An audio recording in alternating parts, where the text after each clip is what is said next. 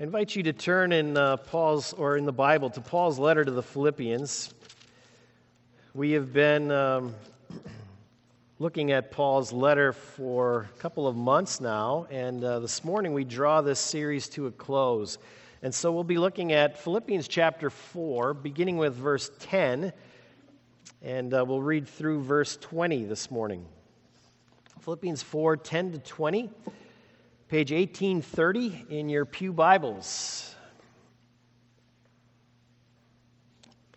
Next week, we will be starting a new series. We'll be looking at the book of Daniel. There's more about that in your bulletins and in the note that came to you in your emails this week. If you didn't get that, please let me know or Paula know, and we'll try and catch you up to speed on what we'll be doing in the book of Daniel.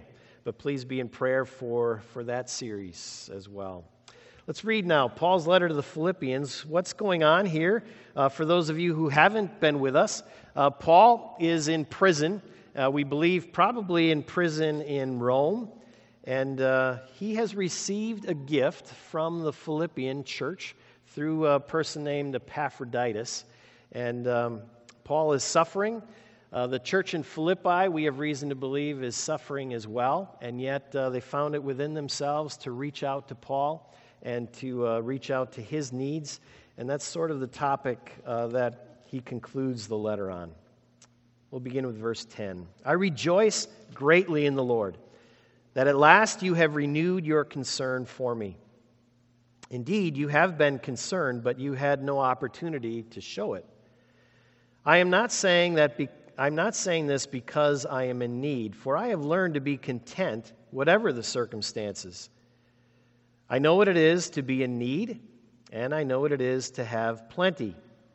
I have learned the secret of being content in any and every situation, whether well-fed or hungry, whether living in plenty or in want.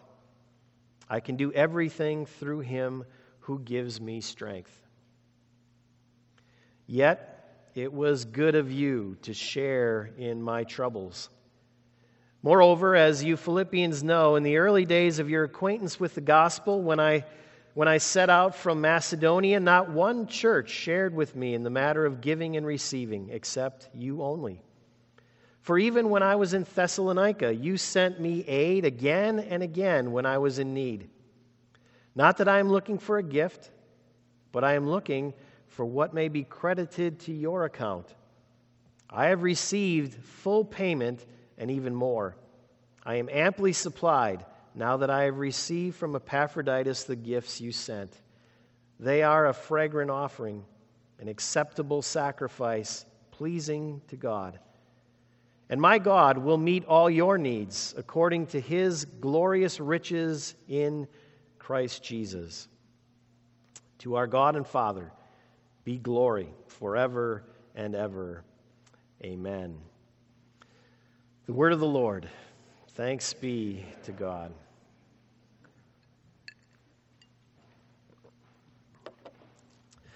Brothers and sisters in Jesus Christ, with the Ryder Cup taking place just north of us this weekend, a game of golf has sort of been on my mind this week.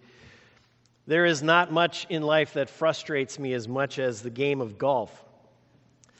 You may not believe this, but growing up, I was a fairly decent athlete. Running and jumping came somewhat naturally to me. Hitting a golf ball never did, and probably never will. Have you ever heard where the name Ryder Cup comes from? There were 3 elderly golfers on the course. They walked into the pro shop after playing 18 holes. The pro asked, so did you have a good game today? And the first man said, well, I had the most riders ever, 5. His wife said, I had 7 riders, the same as last time. Their friend said, I beat my old record. I had 12 riders today. After they had gone, another golfer who was in the pro shop went up to the pro and he said, I've been playing golf for a long time. I thought I knew all the terminology, but what's a rider? And he said, that's when you hit the ball far enough that you can actually get in the cart and drive to it. That's a rider. Now, just in case you're wondering, okay, if you know less about golf than I do, that's really not where the Ryder Cup gets its name. I have no idea where the Ryder Cup gets its name from. But that is a good measure of my golf game, how many riders I do or don't hit. It's usually not many. It's very frustrating. Golf is a reminder for me of the futility of life. You try your best, and you have nothing to show for it. Sometimes trying to satisfy people can be like that. No matter how hard you try, you just can't seem to satisfy them. No matter how straight you cut the lines in your lawn, they're never straight enough for your dad. No matter how many A's you get on your report card, your mom always finds something that isn't quite right. You can go 10 for 10 at the free throw line, and your coach still tells you you've got the form of Giannis. You can work insane hours trying to complete that work project, and when it's finally done, you present it to your boss, and he says very little and just hands you 2 more projects to get working on. Sometimes it just seems impossible to satisfy the very people that we want to satisfy most. Have you ever found yourself thinking that about God?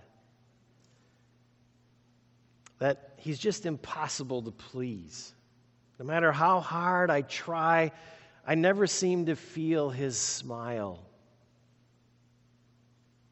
That all of my efforts just seem futile. I never seem to hit a good rider. Sometimes I think the Heidelberg Catechism can leave us with this impression. When discussing how we are saved by faith, question 62 asks this: why can't the good that we do make us right with God? And the answer comes back, because the righteousness which can pass God's scrutiny, and just listen to that word, His scrutiny, as if He's sort of looking for things that we might do wrong. Because the righteousness which can pass God's scrutiny must be entirely perfect and must in every way measure up to the divine law. And then it says this: even the best we do in this life is imperfect and stained with sin. Even the best that we do in this life is stained with sin. Question and answer 8 can leave us with a similar impression. In discussing our sinful human nature, the Catechism asks, but are we so corrupt that we are totally unable to do any good? The answer comes back, yes, we are. We're totally unable to do any good. That's how corrupt we are. Now, I'm not trying to beat up on the Catechism this morning. I actually like the Catechism. But some of us never get to the rest of that answer, which says, yes, we're totally unable to do any good unless we are born again by the Spirit of God. Then everything changes. Unless we are born again by the Spirit of God. But if you're one of those people who has a hard time remembering that little word, unless we are born again, and if your life seems to be mired in an attitude of even the best that we do is stained with sin, then I think we need to hear Philippians 4:18 again.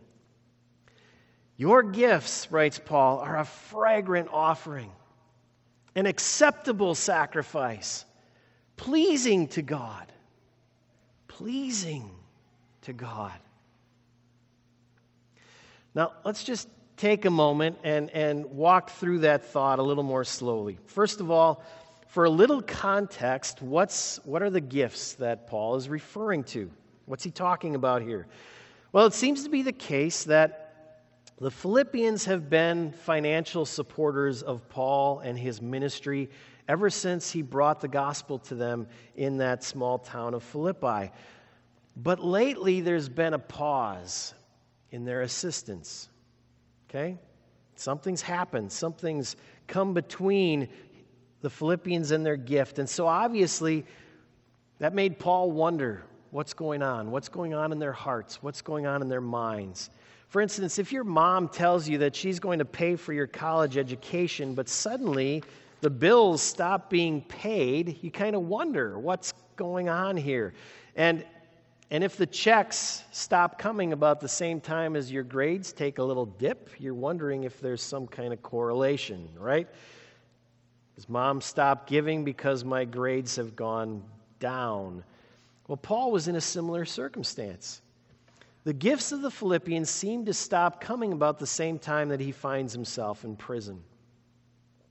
So he had to wonder, did they really understand what this imprisonment was all about? Did they misunderstand why he was there? A bigger subject, did they misunderstand the gospel? Did they misunderstand what it was all about? That it's not all about, success and fireworks and blue ribbons, but sometimes it's about suffering and taking a beating, taking persecution so that the gospel can go out. So Paul's wondering what's going on. But now the physical care of the Philippians, it seems, has been renewed. Epaphroditus has come through with a wonderful care package for Paul. And Paul uses the language of botany here in our text. He says, "Your care for me has blossomed again." Your care for me has blossomed again. In other words, he's realized that this pause is like flowers, right? Flowers don't usually bloom all year round. There's often a pause. No flower can bloom 100% of the time. And now things have started again. Paul realizes that these people remain partners with him in the work of the gospel, that he's not alone in his suffering, that the Philippians are with him. And now here once again is the proof of that, their gift that's been given through Epaphroditus. And the important thing, he says, is not the gift itself. Rather, it's knowing that they are together in this partnership.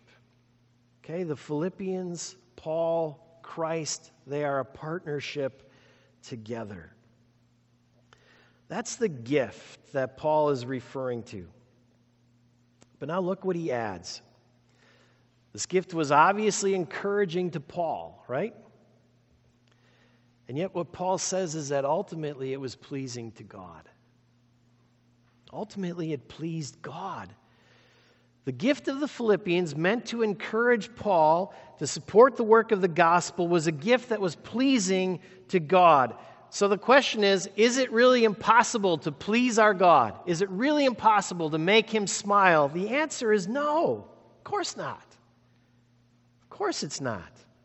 For those who belong to Christ, for those who are born again by the Spirit of God, it is possible to please our God. But now we may be getting ahead of ourselves, and we have to ask, why? Why are these gifts pleasing to God? Why is not every gift pleasing to God? The answer is that these gifts arise out of the mind of Christ. There's a certain form or shape to these gifts that were given. They arise out of the mind of Christ. Listen to the language that Paul uses here. They were a fragrant offering, an acceptable sacrifice. That's sacrificial language, isn't it? Who does that remind you of? It reminds you of Christ. And being found in appearance as a man, Jesus humbled himself and became obedient to death, even death on a cross. This is the life of Christ. This is the shape of his life. And the giving of the Philippians resembles that shape. They have in them the mind of Christ, says Paul. And it's pleasing to God. If you think in the broader context here, right, you can't help but think of 2 Corinthians chapter 8. You may not remember that specific text, but there is a place where Paul is raising funds for the Christians in Jerusalem, for the Jewish Christians. They're being persecuted. They probably are being kicked out of their jobs. They can't afford to feed themselves. They're hungry. And so what Paul does is he begins to go around to the Gentile churches that he's planted, and he actually asks these new Christians if they will give money, if they will support the church in Jerusalem. And the churches that come through in particular are the Macedonian churches. They're the churches in Philippi. And this is what Paul says about them. Out of their most severe trial and extreme poverty, their overflowing joy welled up in rich generosity. It was out of their poverty, out of their suffering, that they were able to bless others. That's where their gift came from. It was out of their poverty that they blessed others with riches. This is what we call, friends, the cruciform life. It's a life that takes the shape of the life of Jesus himself. The cruciform life is being willing to conform to Christ in his death so that we can attain the resurrection. Let me say that again. It's being conformed to Christ in his death so that we can attain the resurrection, his resurrection. Paul has again and again in this letter been calling us to that kind of life, to the cruciform life, to the life that takes on the shape of Jesus' life. He's been calling us to have in us the very mind of Christ, the mind of heaven, the mind of God, which continually gives himself for others. The mind of Christ is a mind that is self-spending love for the sake of others. And what Paul is saying here in Philippians 4 is, even in this little gift to me, I see the mind of Christ. You're doing it again. Just like you did for the church in Jerusalem, you are now doing for me. The mind of Christ is evident in you again and again and again. And so Paul says, God is pleased with this. Not so much with the gift itself, but with the fact that you are putting the mind of Christ into action in your lives. How can we actually please God? How can we actually put a smile on the face of God? I want to be clear here. Outside of Christ, we cannot. And we cannot please God in the sense of earning our salvation, right? We can't make him smile so much that he'll give us salvation. But once he's already given us that salvation in Christ, once we've already been renewed and born again by the Spirit of God, then we can begin to please him. When we accept the sacrifice of Christ on our behalf, when we ask God to apply to us all the events of the life of Christ, then those events begin to shape us and form us. They have to. There's no way they cannot. If they are not shaping you and not forming you, then you are not a child of those events. They don't belong to you. They don't have any power over you. But when you do belong to those events, the Spirit of God is in you, and he will form you more and more into the shape of Christ. He will form your life into his life. He will put his mind in your mind. We do begin to live like Christ. We have that cruciform character to us. Self-spending love for the sake of others. That's how it's possible, friends, to please God. And whenever we live that out, even in some small capacity, whenever we live out the mind of Christ, God sees that. God is pleased. God smiles. God says, well done. Well done. And when he says, well done, on Tuesday, because he sees in you the mind of Christ, that's a well done that stands up on the day of Christ, Remember the very first sermon in this series was about the day of Christ and what shall stand up on that day. Those words will. Well done. Well done. And life is futile no longer.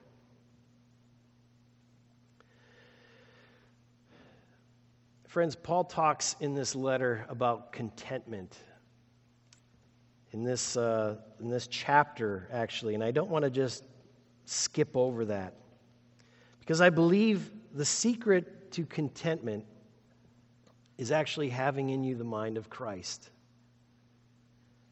The secret of contentment is having in you that mind of Christ.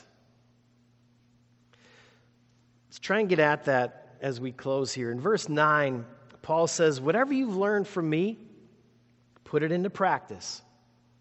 He's laying out himself as an example for the church. Whatever you've seen in me, whatever you've learned from me, put it into practice. And then a couple of verses later, in verse 12, he says that he himself has learned the secret to being content. It is something we learn. Okay? It doesn't just fall from the sky on top of you. You learn to be content. Paul says, I've learned this. Now learn it from me. The secret of being content. So what does it mean actually to be content? What does that mean? Well, in a sense, I think it means to have peace. A peace that's beyond all understanding. We hear that from Paul, right? It's a peace that's not linked to circumstance in particular, right? He says, peace in plenty, peace in want. To be content is to be satisfied, to be good with life, to be filled up. There's nothing lacking. That's what it is to be content. Content is the very opposite of what advertisers want you to be, right? And so they're always trying to point out some aspect of your life in which you are lacking, or which at least you think you are lacking. And it's not really the consumables themselves that advertisers are trying to sell you. What they're selling you are things like meaning and purpose and relationship and love. And then they're saying, and if you happen to buy this product, that's what you'll find. Contentment. But we're not content, are we? And our discontent is exposed every time you buy that product. Every time you buy that car or that iPhone or the new couch or whatever it is, and then you realize that, that didn't do it. There's still something deeper inside of me. There's a hunger that wasn't satisfied. I don't have any rest. I don't have any peace. So what's the secret that Paul says that he learned? Well, Paul says that I have learned that underneath every one of my desires is a deeper desire. That underneath every one of my longings is a longing for something bigger. It's a longing for God. It's a longing for Christ. Underneath our desire for love is actually the desire for God's love. No other love is going to fulfill that desire. Underneath our desire to know is the desire to know God. Underneath our desire to be known is the desire to be known by God. And until we have that desire met, we'll never be satisfied. We'll never be content. What does Paul say? I want to know Christ. I want to know him more. I want to know him more. That's the secret to contentment. It's knowing the person who is the true object of all of our desires, of all of our longings. But now I want to take that just a step further. If you didn't notice in your first reading through this text, read it again sometime today. Read it in different translations, but there's an awful lot of language here about giving and receiving. It's almost as if Paul is talking about if I give, I should be getting back. That's not quite the idea, but there's a lot of talk here about giving and receiving, very business-like terms. The Philippians are giving, Paul is receiving. But Paul also gives. He gives in the form of the gospel, and the Philippians receive. But then God also gives, and Christ also gives. He gives and gives and gives, and we receive and we receive. That's the nature of God. That's the mind of Christ. Paul's been telling us that all along, right? Giving and receiving, giving and receiving. There's a sentence in the book of Acts that's actually attributed to the words of Jesus, but these words of Jesus are never found in the Gospels. They don't come out of the Gospels where we find all the words of Christ. Rather, Paul, in the book of Acts, chapter 20, he quotes Jesus, and he says, as our Lord has said, it's better to give than it is to receive. For some reason, that's stuck in Paul's mind. It's better to give than to receive. We have a desire to know God. We have a desire to know God's love. And that's all stuff that we receive, isn't it? It's all stuff that we receive. But I would dare say that we also have a desire in us to give. We have a desire in us to give. For one, because he's given so much to us. We have in us, deep within us, a desire to please God. It's something we have to do. We're driven to do. It's something we're created with. The desire to work the earth, to cultivate it, to tend the creation, to rule it for God, and to do all of it in a way that pleases Him, that makes Him smile. We cut the lines nice and straight so that God is pleased. And I would argue that that desire has never gone away. And underneath our urge to work is the desire to serve God. And underneath our desire for purpose is the desire to see God smile. Underneath the desire to please parents and coaches and bosses is the desire to please God. And to hear Him say, well done. Well done, my faithful servant. That was a fragrant offering to me. And friends, I think when you wake up in the morning and you know that you actually have the capacity today to put a smile on God's face, I think that's what it means to be content. And Paul says, I've learned how to do that. Nothing else matters. What I have doesn't matter. Where I live, prison, castles, doesn't matter. I've learned the secret to be content. I've learned how to put a smile on God's face, and how I do that is to live with the mind of Christ in me. To live with a mind of self-spending love so that others might be lifted up. I've learned it. The Philippians have learned it. And Paul says, now I want you to learn it too. I want you to learn what it means to be content. I want you to be able to walk through life straight and tall and strong not impacted by the circumstances around you, because you are living in the strength of your Lord and Savior, Jesus Christ. And your faith is such that you know that because He gave Himself for you, your life can never be taken away. That He will receive the glory of His Father in full. And that because of His gift to you, you can live in that same way. You can have that same mind in you and the power of Jesus Christ in you to bless others in that same way.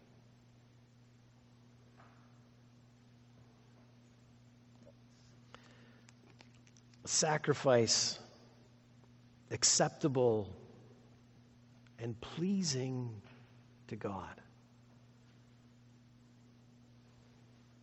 It's what we were created to do. And friends, in Christ we can. Let's bow together in prayer.